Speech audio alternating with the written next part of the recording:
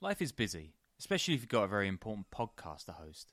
If you want fewer trips to the grocery store and a freezer full of meat, get ButcherBox. They've got incredible deals on high-quality meat and seafood, and it's delivered right to your door. You can customize your ButcherBox plan, and they'll throw in recipes, tips, guides, and hacks.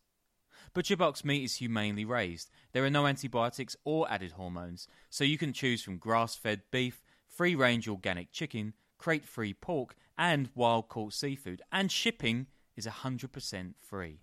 Sign up at butcherbox.com/underworld and use the code underworld to get our special deal. ButcherBox is offering our listeners a free for a year offer plus an additional $20 off. Choose salmon, chicken breast, or steak tips free in every order for a year. That's butcherbox.com/underworld and the code underworld to choose your free for a year offer. Plus, get $20 off your first order.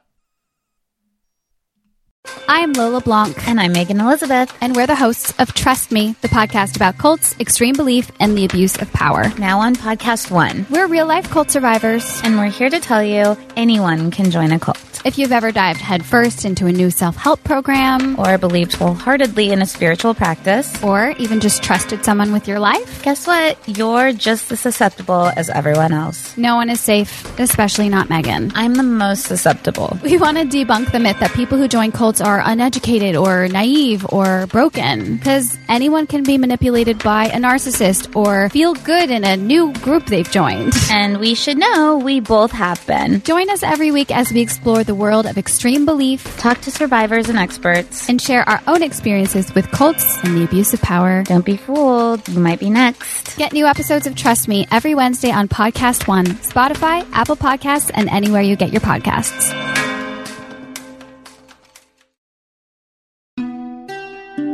It's the late 1980s in the Mexican town of Agua Prieta, a border town just across from Douglas, Arizona. Quiet place, under 100,000 folks, not much beyond a few factories. And then cowboys arrive, dripping in wealth, dressed in expensive clothes and driving SUVs, with plates from Sinaloa, a state hundreds of miles south. Houses, stores and cinemas all pop up, and suddenly, sleepy little Agua Prieta is a boomtown. Everybody knows who these guys are. They're the latest incarnation of a drug war that's destroyed lives all over Mexico for decades. But this is something different. When a lawyer named Rafael Camarena Macias said he's building a swimming pool at a pad right on the border, no one really bats an eyelid, until the hole in the backyard is mysteriously filled back up. But that house on the border, or more accurately, what's beneath it, is about to start fueling one of the biggest drug smuggling networks that has ever existed. And the guy who owns it is about to become public enemy number one. Welcome to the Underworld Podcast.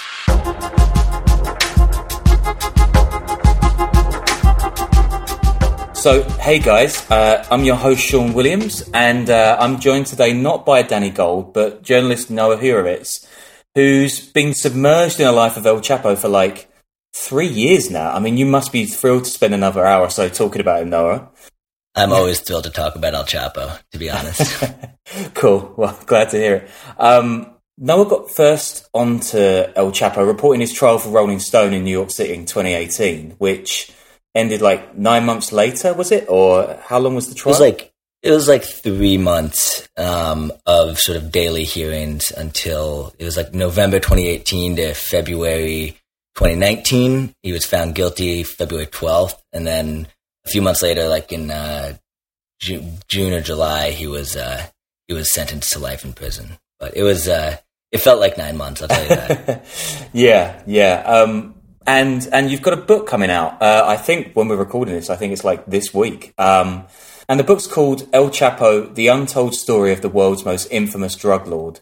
And you were out in Mexico a ton, spoke to loads of family members, associates, friends, agents. It's like really deeply reported. I had a blast reading it, loved it. And I know a lot of our listeners will already know a ton about El Chapo. So we're going to focus on one of the untold parts of his life that your book gets into in this pod, which is his early life and how this boy from a tiny village in the middle of nowhere suddenly rose to become like the biggest narco in Mexico, one of the biggest in the world.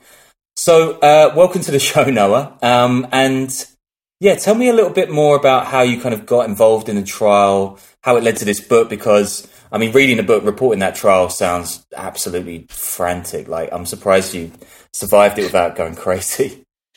I'm not sure I did. And it still feels like it's still going. I had covered some domestic drug policy in the United States prior to the trial, but I really got lucky getting the gig covering the trial for Rolling Stone, and it was it was just day in, day out madness.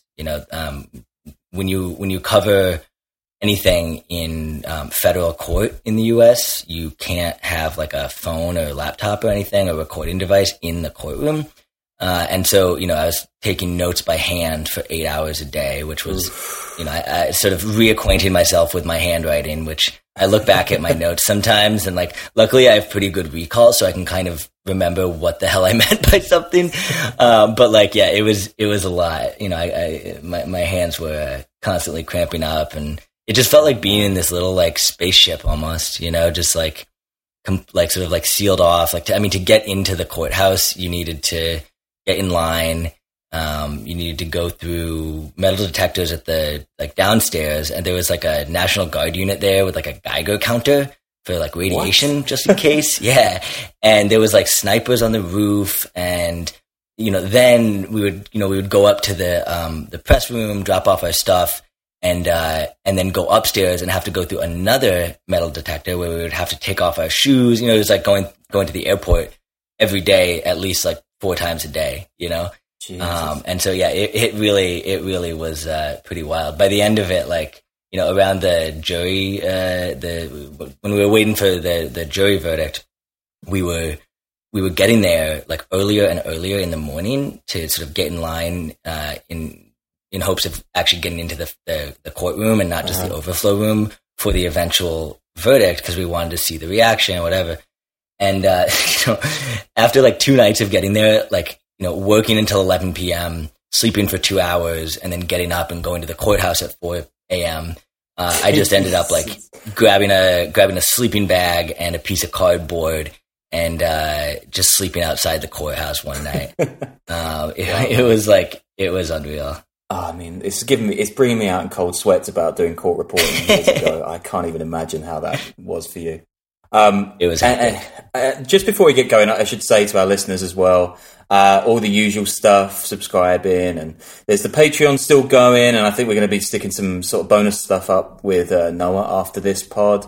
And remember to rate us, guys, because that really helps. Actually, we're just figuring this all out. Me and Danny have no idea. As one of the early Patreon subscribers, I'll tell you guys, it's been worth it. So you should sign up. That was unscripted as well, guys. That was. So, I mean, I guess this pod's going to sound a little weird to you, because like basically it's going to be me reading some of your book back to you. But I guess before we get out to your experience in Mexico, let's start way back before the 19th century, even when Sinaloa, which is this like thin, long Mexican state that borders the Gulf of California. By already the mid-1800s, it's this place known for smuggling and banditry, and it even has its own kind of patron saint. I mean, would you call him that? This guy named Jesus Malverde. Yeah, so Jesus Malverde is this really interesting character from like late 19th century, early 20th century Mexico. He was, it's not entirely clear if he was a real person. He seems to be sort of a composite of several different bandits. But the legend is that his parents died of starvation, and he sort of swore revenge against the dictatorship of Porfirio Diaz. And he would, rob merchants and give to the poor, and he's sort of had this, he developed this sort of reputation as like a Robin Hood, right? And he was eventually, the legend goes that he was eventually caught and hanged, and sort of just, buried in a shallow grave, and that peasants who revered him started to sort of leave like little rocks on the side of his grave that became these cairns. and it became this site of almost like pilgrimage. And there's now this shrine to Jesus Malverde in Culiacan, which is the capital city of Sinaloa, and people leave little offerings there for luck, in crossing the border, in business, in drug smuggling as well. And he's often mentioned sort of in context with El Chapo, because El Chapo is now the sort of like best known native son of Sinaloa. And I think that that's really interesting, and that's something that I sort of like tackle head on in sort of the first part of my book. Is I wanted to sort of confront this idea of El Chapo and other drug traffickers as these sort of like the boring academic term for it is like social bandits. These sort of as sort of like rebels or outlaws. And what I found, in my research, and there's been a lot of really good scholarship on this, is that drug traffickers really weren't and aren't necessarily the outlaws that we might think of them to be, at least not in Mexico. They actually occupy this sort of curious and really important role in areas like Sinaloa, where they had this sort of constantly renegotiated relationship with the state, where they functioned as sort of a method of control over peasant communities.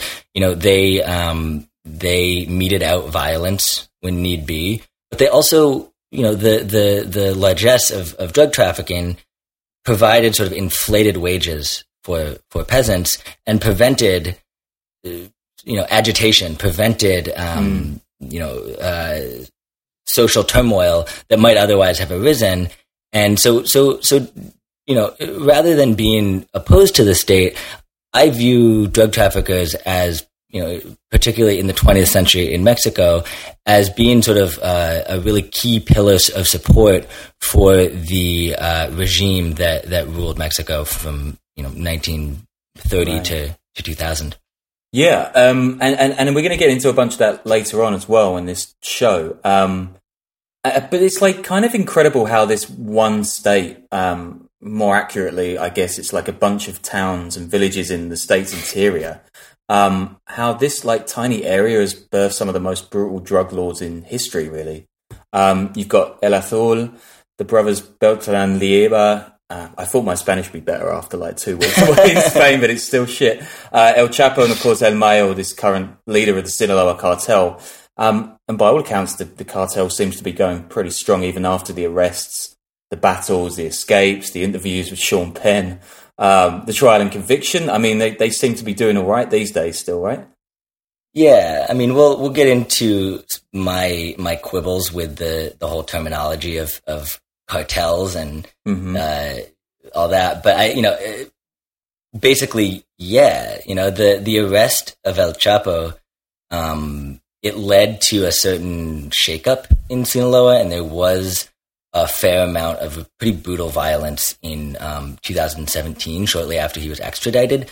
But for the most part, yeah, I mean, the organized crime in Sinaloa is still very strong, and actually, Sinaloa is actually more calm than a lot of other areas of Mexico because there's less infighting and there's less sort of, there's fewer, there's a lot of different factions of what we refer to as the Sinaloa cartel. But in general, there's less competition between sort of atomized, organized crime groups, like what we see in Guerrero or Guanajuato or Tamaulipas, where there's a lot of competition, a lot of fighting, and a lot of violence that is really inflicted on innocent people, extortion, kidnapping, disappearances. That all happens in Sinaloa, but to a lesser degree than what we see in other places. And the reason for that is just that, the people who are running organized crime networks in Sinaloa they have stronger connections with the state. They have, more support among people. And the arrest and extradition of El Chapo didn't really change all that much. Yeah, I mean, that was something that I was really struck by reading your book. It actually is the kind of, hand in glove situation with the state and narcos. But Yeah, as for El Chapo, Joaquin Archivado Guzman Loera is born in 1957, and he grows up with 4 brothers and 2 sisters in the tiny little village of La Tuna, which is really in the middle of nowhere. Like, this place is a half-day's drive from the Sinaloa state capital, Culiacan. Is that correct? I feel like that might be good. Yeah. Playing some games with me, I don't know. Google Maps is not the most reliable up there. To get from Culiacan to La Tuna is it takes a while. You know, you drive like an hour up the state highway, and then you turn off onto a smaller state highway and you drive sort of an hour up the road into the mountains to this town called Badiraguato, which is sort of the municipal seat up there, sort of the county seat. And then you drive through Badiraguato, and you go over this bridge. And sort of as soon as you cross the bridge, you lose cell phone service. And then you drive another hour or so up that highway, and you finally get to a little turnoff.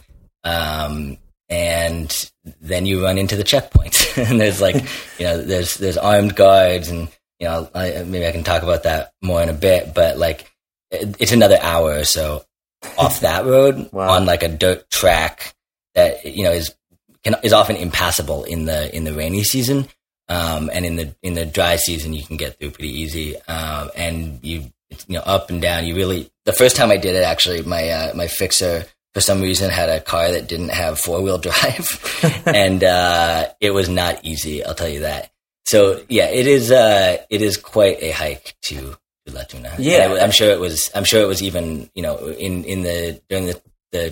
El Chapo's childhood. I'm sure it was even more difficult. Yeah, I mean, you described this little place, this like little horseshoe shaped town with this pretty red pagoda that El Chapo built for his mother, and this blue and white church that was also bought with his cash.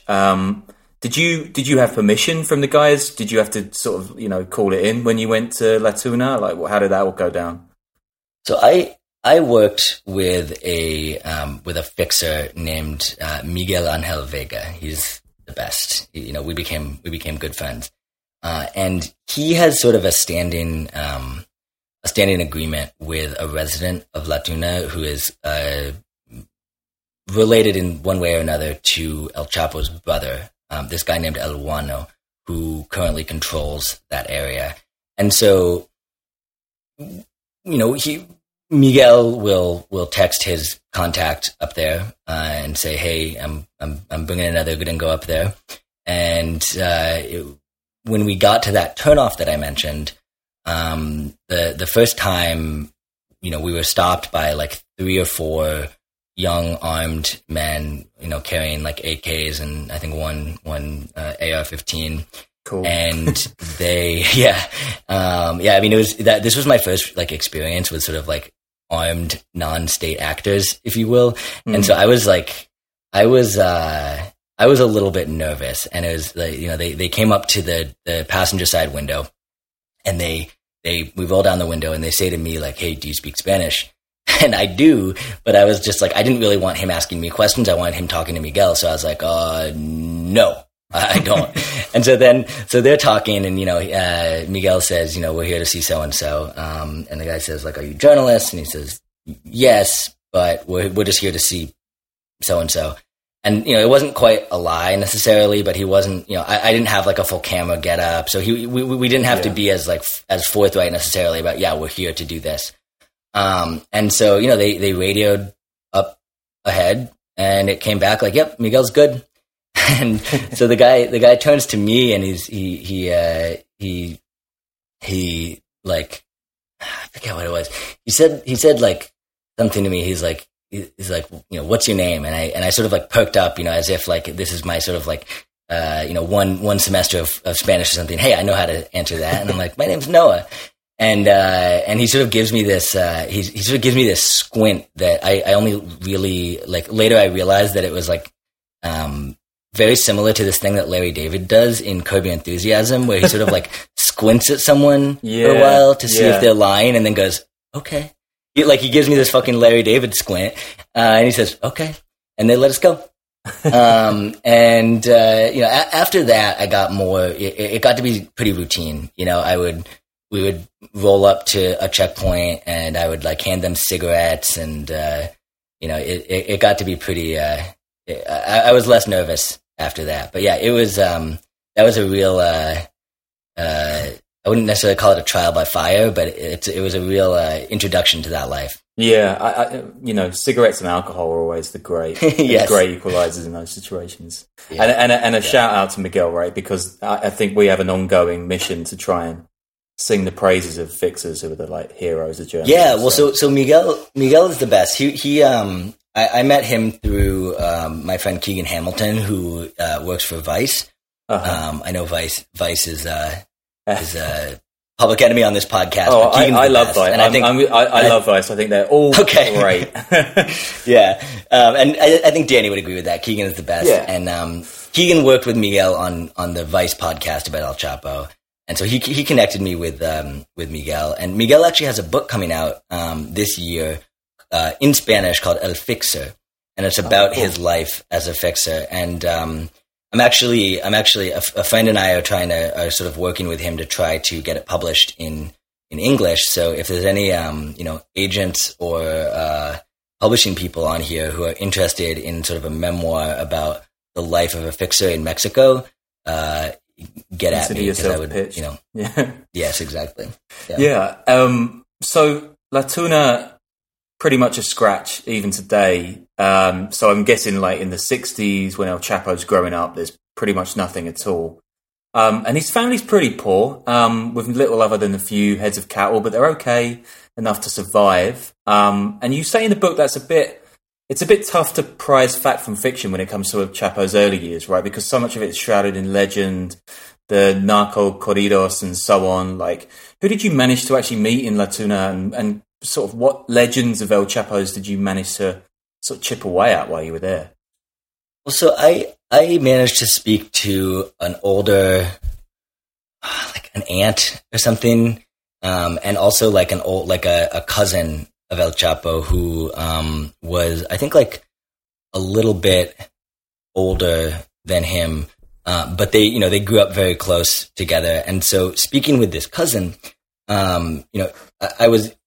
he gave me sort of the standard script. El Chapo was a hardworking boy. He loved his mother. He was industrious. He would go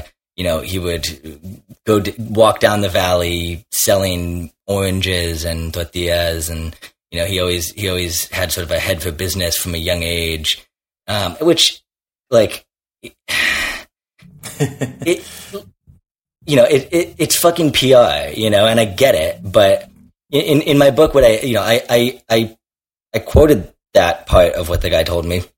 But I also mentioned, like, I don't know if any of this is true.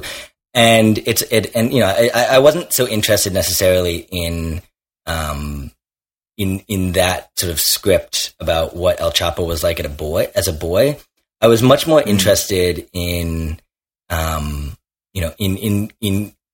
to understand this place and what it was like to grow up there, and sort of how someone like El Chapo, how it influenced his later life and how it influenced who he became. For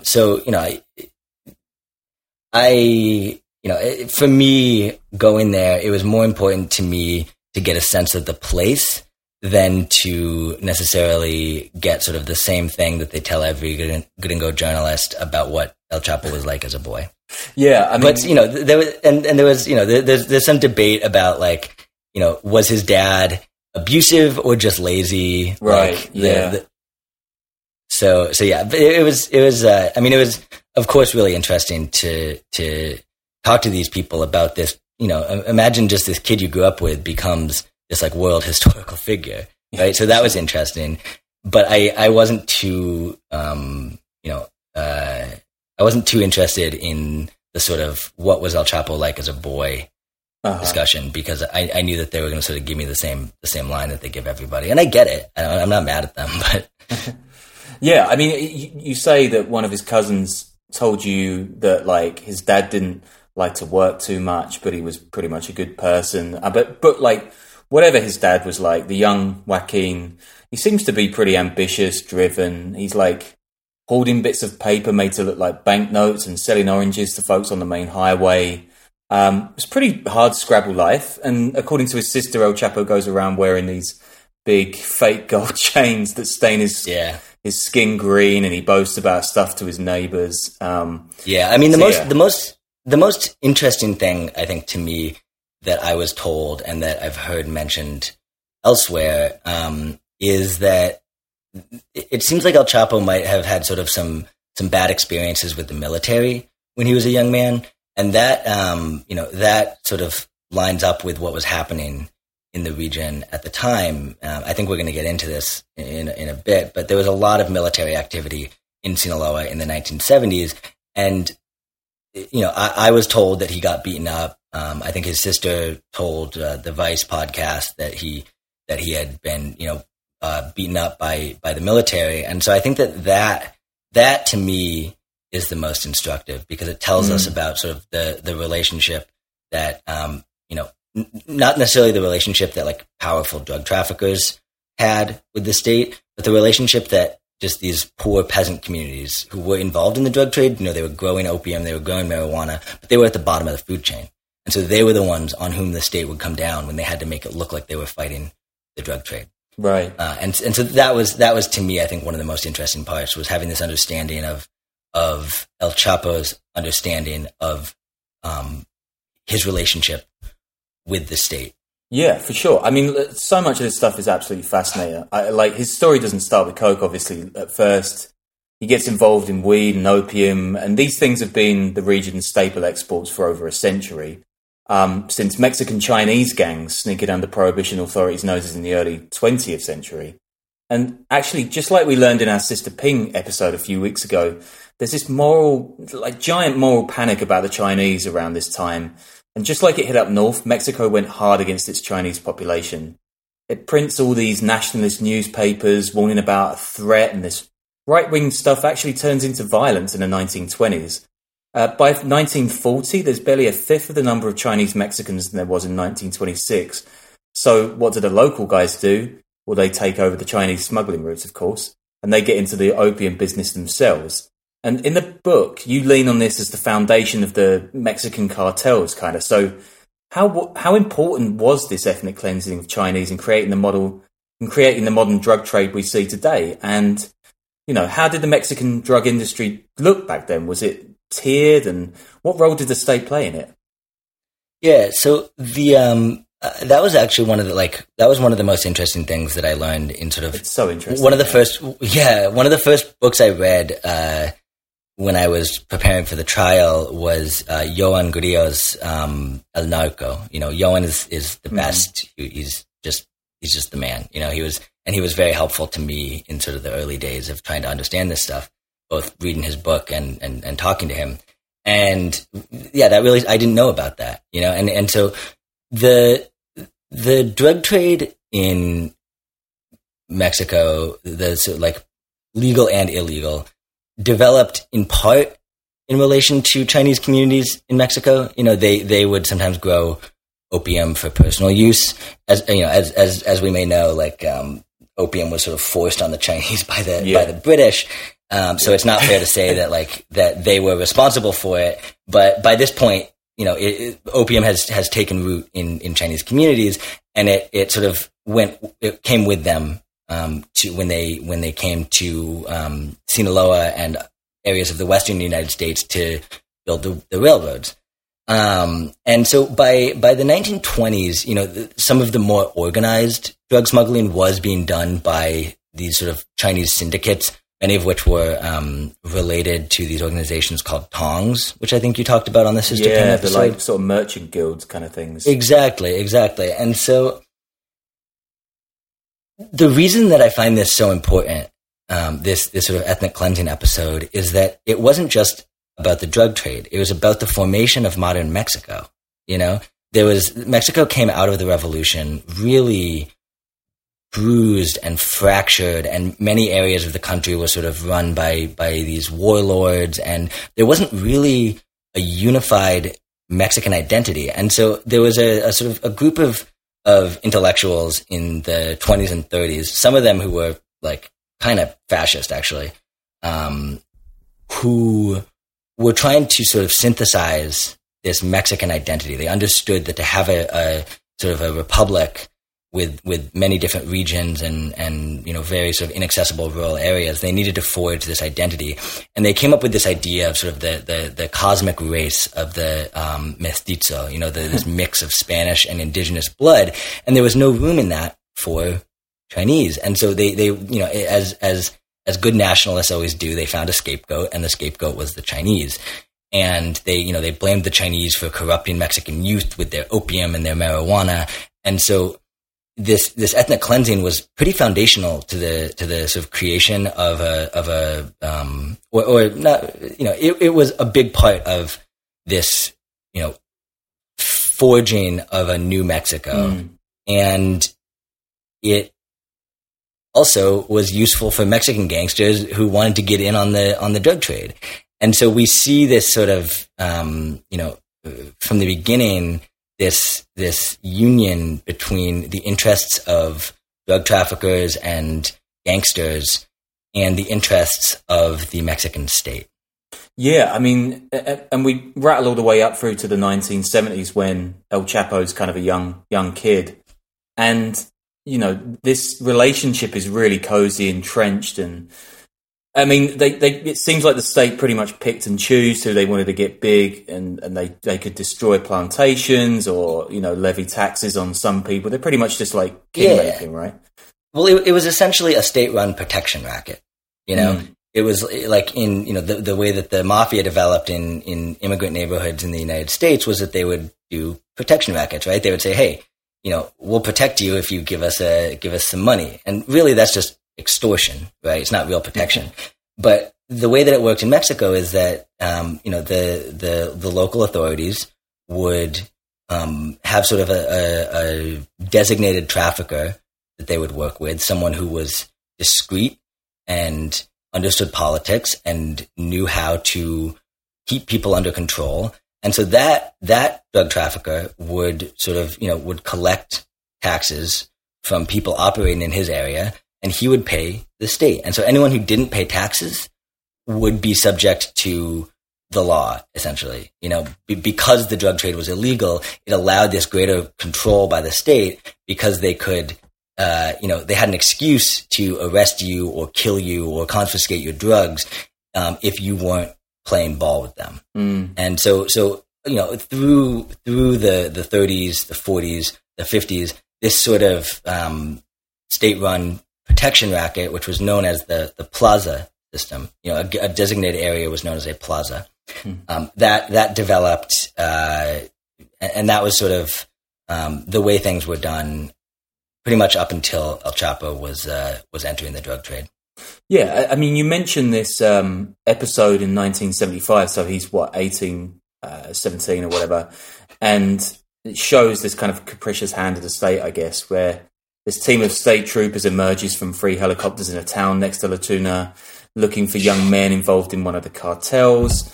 And when these guys can't find anybody, they open fire on some young boys, 2 young boys, and they injure them both, and then they claim the boys had actually fired first, because of course. And El Chapo's sister actually refers to this episode in a later documentary, saying, quote, "They didn't allow us to say anything." So I guess you have this general lawlessness or this general kind of arbitrary idea of law, and the country doesn't really function on justice or fairness. It's like more a case of who has the most clout or who's shaking the most hands wins. So that's the world that El Chapo grows up in. And he's strutting around in gold chains, and he's keeping fake banknotes, wanting to be rich. He leaves school after elementary, and he's said to be illiterate, although, I mean, is that actually the case? I don't know.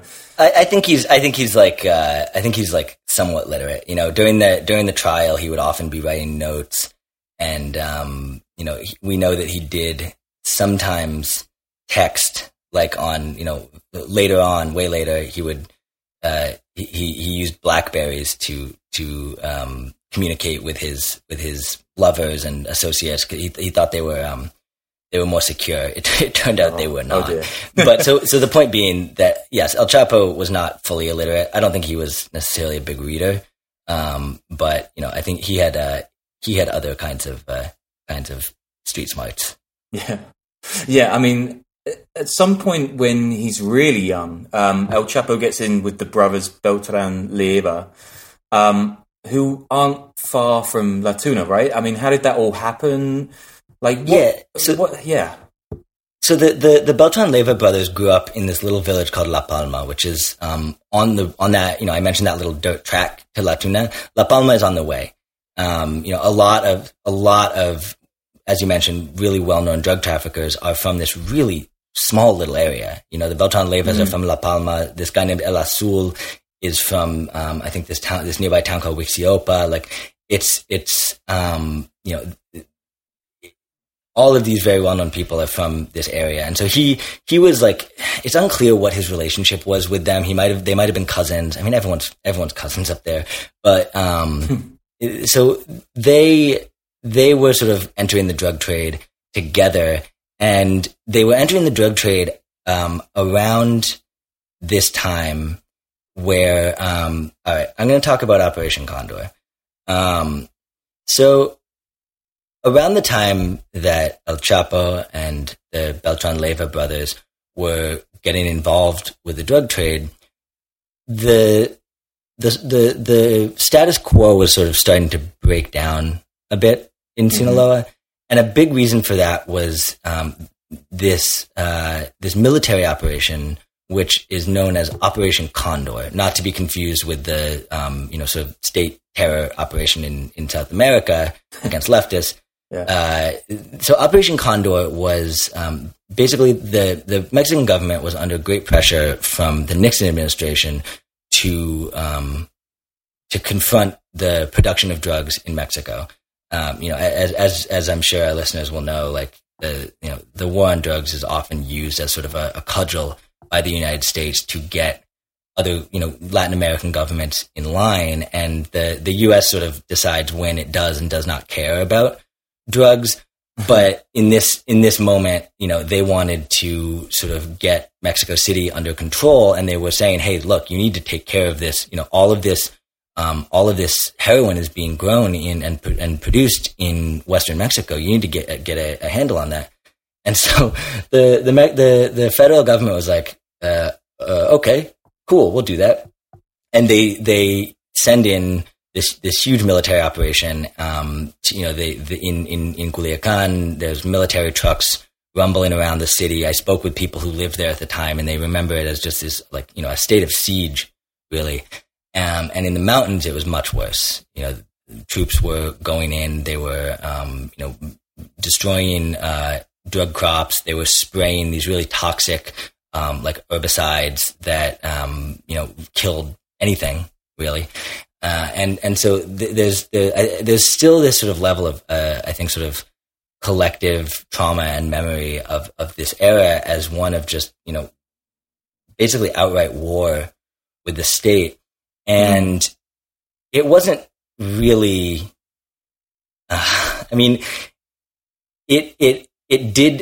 Operation Condor did manage to depress production of opium and marijuana in the mountains of Sinaloa and Durango for a period of time. But what it really did was reorganize the drug trade. Many traffickers actually left the state and sort of moved to different areas of Mexico. And the drug producing regions moved as well. They expanded into the state of Zacatecas, into Guerrero, and even as far south as like Oaxaca and Chiapas. But in Sinaloa, what happened was it had always been this state protection racket that I spoke about had been run really by local authorities. And essentially what Operation Condor was a power grab by federal authorities. The Attorney General's office, which is known as the PGR. There was this secret police agency called the Federal Security Directorate, the DFS. And so the PGR and the Federal Judicial Police and the DFS really sort of took over the control of the drug trade from state and local authorities. And, I think we see this again and again, that the sort of stated goals of an anti-drug campaign are, we're going to destroy the drug trade. And that never happens. But what does happen is these ulterior motives of sort of, rearranging control. And so that was around the time as well that that El Chapo and others sort of were forced to leave Sinaloa so that they could work elsewhere. Yeah, I mean, I guess that like broader war on drugs, wherever it is kind of like the biggest petri dish for kind of disingenuous state bullshit. Yes, and Mexico is no different. Yeah. I just wanted to like take a quick diversion at this point because I want to mention women in El Chapo's life as well. So he marries his first wife, Alejandrina Maria Salazar, in 1977, and he's barely 20, and they have 3 kids together. But he soon moves on to another woman, a bank teller. He's said to have kidnapped so he could marry her. Is that true? I don't know enough about that episode to really comment on it, but that is what they say. Yes, and he marries a third woman, Griselda Lopez Perez, and he has 4 kids with her. And you write that it's unclear whether he even divorced any of these women at all. I mean, this all sounds exhausting, to be honest. But like, I guess he's definitely a narco by that point, albeit like a pretty small time one in the grand context. And I'm just mentioning all of this because, like, some of the grimmest stuff to come out of the trial was actually to do with his actions against women. Can you tell us a little bit more about that? Because it really sort of smashes the romantic idea of this Robin Hood narco legend sort of into the long grass a little bit. Yeah, I think that the sort of darkest stuff that we know about El Chapo personally is his treatment of women. And, I think even in the more, even in the less like evil aspects of it, he probably wasn't the best husband. You say like this sounds exhausting, but I doubt that he was spending much time thinking about his relationships as like partnerships, So it's probably less exhausting when you don't, have any desire to treat your wife well. But so, later on, when El Chapo was in prison for the first time in the 1990s, he would bribe the guards to sort of, bring in sex workers and allow conjugal visits with his wives. And one of the women that he had a relationship with at this time was this woman named Zulima Hernandez, who was a prisoner at this prison, Puente Grande. She was like one of the only women prisoners there. And from what we can tell, they had a fairly consensual relationship. They would have, she said later that they would have long chats about his childhood and how he was, he was never going to be poor again. And, but that sort of description, even by her, clashes a little bit with some other reporting, notably by the Mexican journalist Anabel Hernandez, who wrote that Zulima Hernandez was really, really badly mistreated. She got pregnant possibly by El Chapo, and she was forced to have an abortion. And, after he escaped in 2001, she was sort of just, passed around by the guards. And so we begin to see a picture of El Chapo as this sort of womanizer, right? And you mentioned sort of, grim stuff coming out at trial. One of the sort of, one of the things that came out, not at trial, because it was actually in court documents that were suppressed during the trial. It wasn't allowed to come out in evidence, but it was, these court documents were unsealed actually just after the final sort of the closing arguments. And there was a sort of associate of El Chapo, this Colombian trafficker named Alex Cifuentes, who said that they would, when they were hiding out in the mountains, this was like 2008, 2009, 2010, they would, fly sex workers in to entertain them. And these were, they were often children. They were often, very young girls, as young as 14. And that is unverified, and Alex Cifuentes is not the most reliable narrator. I encourage you to read the book to find out more about him. So whether or not that's like everything that he said was true, I think it's pretty believable that El Chapo was not the strongest feminist. Right. That's very diplomatically put, yeah. So we get to the formation of the Sinaloa cartel, I guess, with Condor. And we've got this plaza system that you mentioned before that's kind of keeping everything pretty rigidly sort of structured, I guess. And then we get to this guy called Pedro Aviles Perez, and he's called the Mountain Lion, and he's kind of the proto-narco, right? He comes through the ranks in Sinaloa in the 60s, pioneers the use of airplanes to smuggle opium and marijuana to the US during the hippie years. That's right, by the way, free lovers. Your love of weed and smack was fueling the drug war south of the border, just like coke-sniffing golden geckos of the 80s. And that's a really good point, actually, Sean, is like I talk about sort of the place and time that El Chapo came from and how I was interested in that almost more than his personal behavior as a teenager or a young man. Yeah. And the hippie boom really sort of turbocharged the drug trade in Sinaloa. There was this radically augmented demand because everyone in the U.S. was suddenly smoking a shit ton of weed, and it had a really huge effect on Sinaloa. Everyone and their mother was becoming a drug trafficker. Culiacan was becoming, everyone was rich and reckless and shooting their guns off in the air, and so Pedro Aviles was really, one of the big guys around at the time. Him and this other guy named Lalo Fernandez. They sort of were the most. I wouldn't call them high ranking necessarily, because I don't really think that there was that kind of hierarchy necessarily. But they were the most sort of stable and like connected to the state. And so Aviles is he's from sort of around the same area as El Chapo, and he's often, again, there's all of these sort of legends about where how El Chapo entered the drug trade, and one of the stories is that he was, closely working with Pedro Aviles.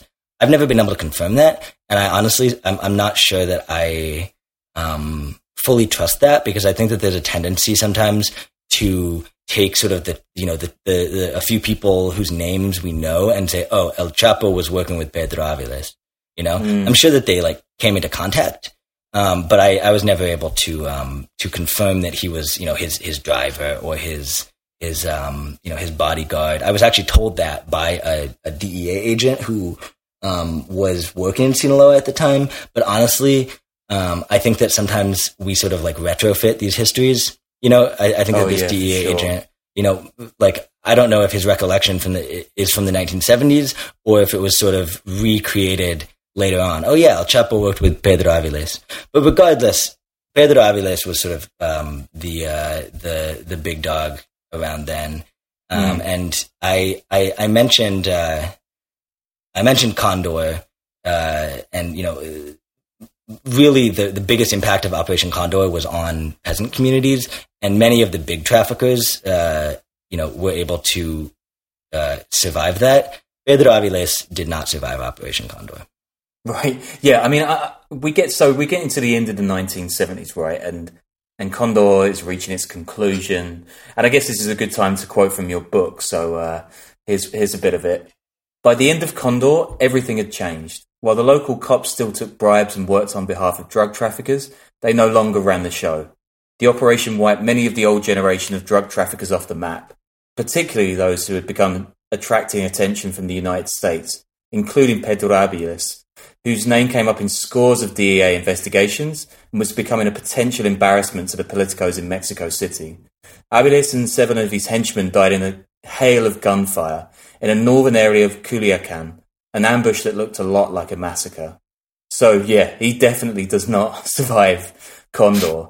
And into Aviles' shoes steps Felix Gallardo, and this guy is going to transform everything. He's the head of the Guadalajara cartel, which precedes the Sinaloa cartel. And he basically draws Mexico and Colombia, where cocaine is produced, closer together. And he makes connections across Central America, including Honduras, and creates this like super highway of coke, basically, whose demand is going to go through the roof in the 1980s, as we know. Gallardo is known to be a techie, and he spends tens of thousands of dollars on the latest radio equipment and other stuff, really professionalizing the drug industry. And he's also an expert politician, and he forges ties with leaders across the region, making sure nobody dares to go after his cartel. And because he's so powerful, his connections pretty much determine who the DEA and DFS go after, picking off a bunch of narcos but never touching the big man himself. And I mean, if you've watched Narcos Mexico on Netflix, you know Gallardo, right? He's Diego Luna's character.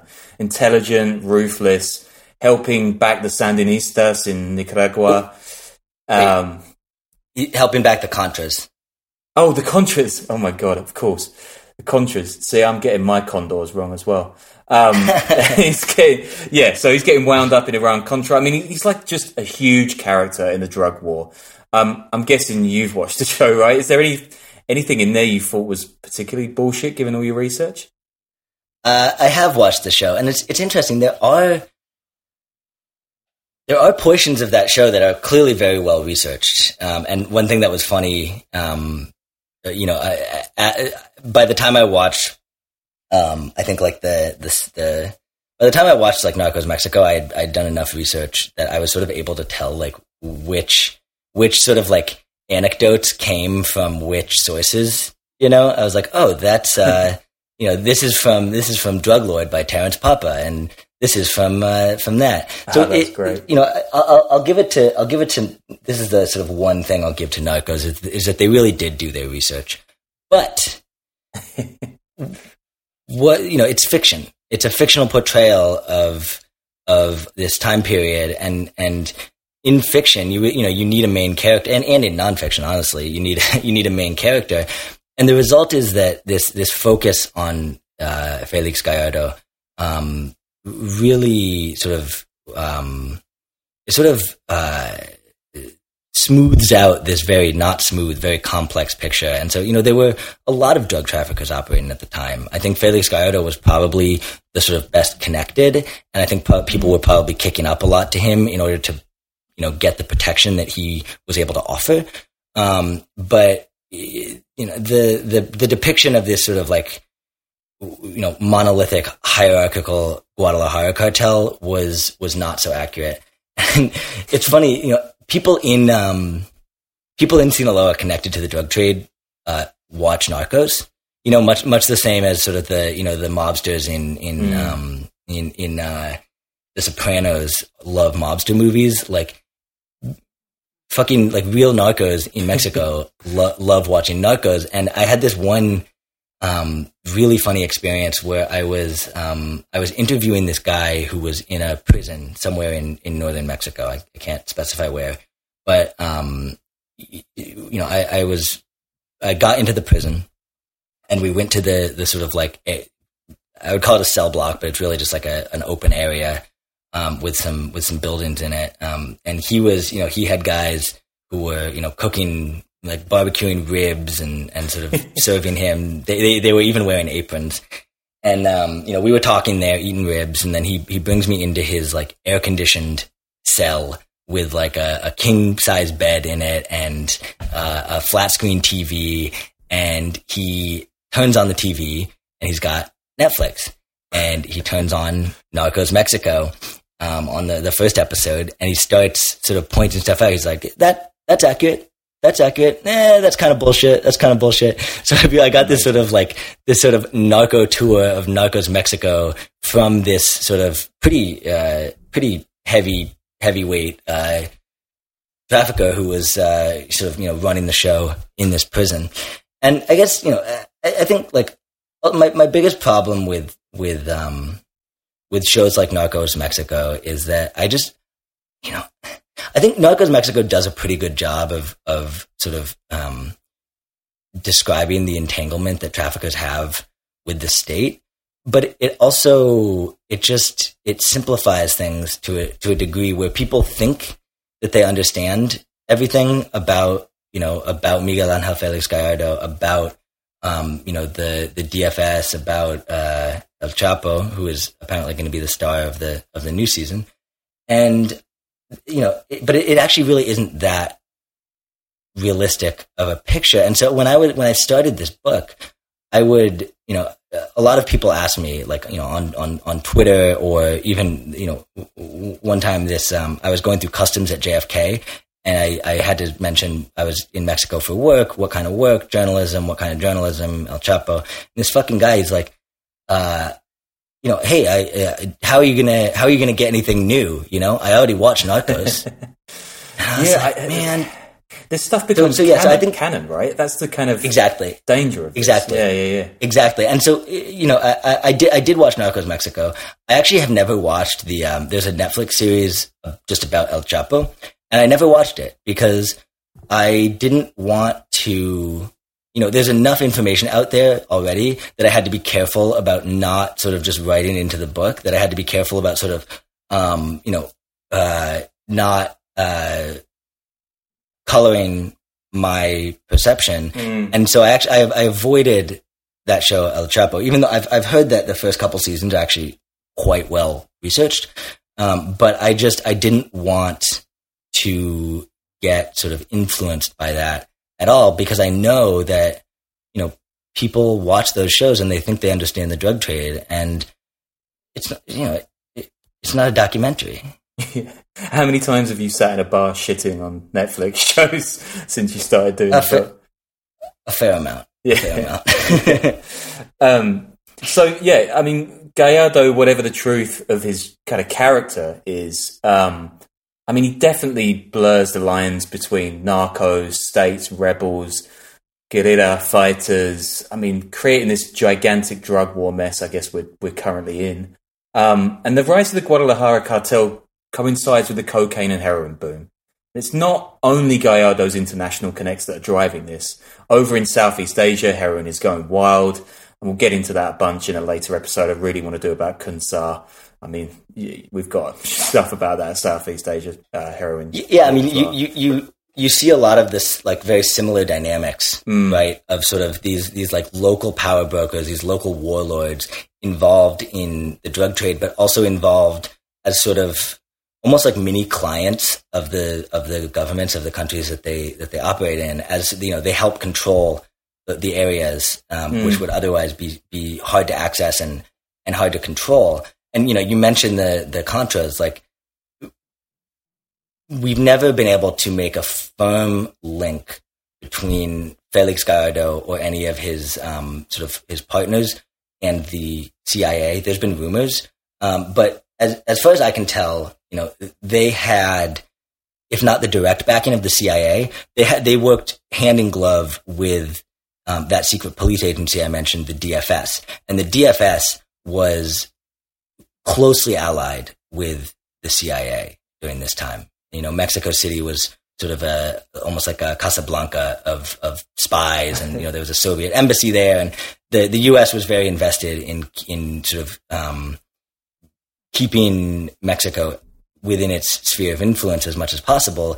And the DFS was a fairly useful asset for the CIA, and that actually pitted the CIA against the DEA, because the DEA was investigating Felix Gallardo and his partners, while the CIA was working closely with his partners in the DFS. And so I think it's just, that really shows us like how sort of contradictory U.S. foreign policy can be, and how ultimately notions of security and security and political control take precedence over anti-drug operations, unless anti-drug operations can be used for that purpose, Yeah, Sicario was a documentary, right? Sicario was actually pretty good. Sicario 2 I love that film. Yeah, garbage. Sicario was terrible. Sicario was pretty on the money about, the way in which the U.S. sort of chooses sides in the drug war. Yeah. And I think one of the things that those kind of shows get really right is the fact that these agencies just fucking hate each other, right? I mean, they've all got different plans. There's so much bravado going around as well.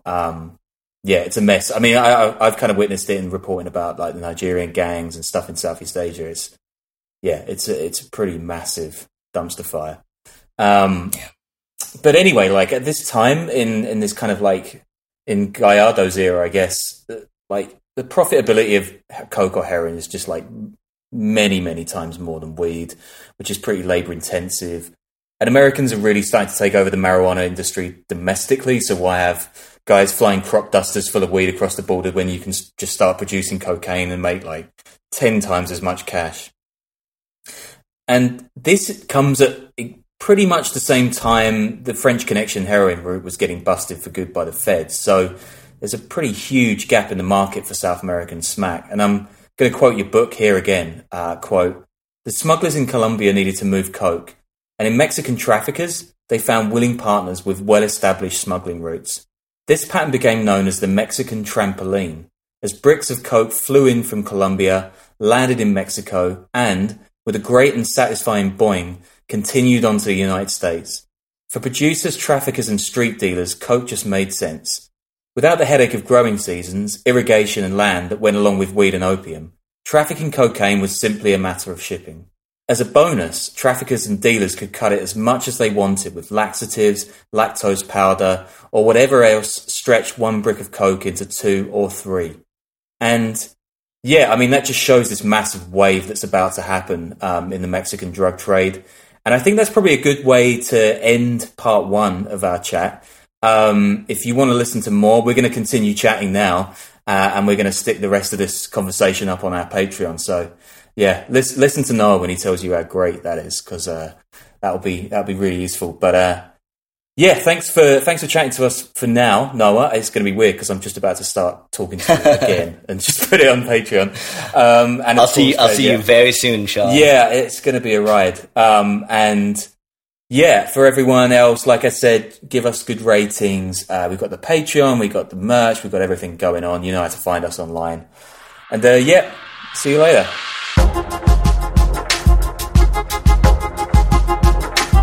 Sick of being upsold at gyms? My guy, you're currently a base member? For $90 more, I can upgrade you to our Shred membership. For $130 more, you'll be a Swole member. And for just $300 more, you'll reach Sweat Platinum.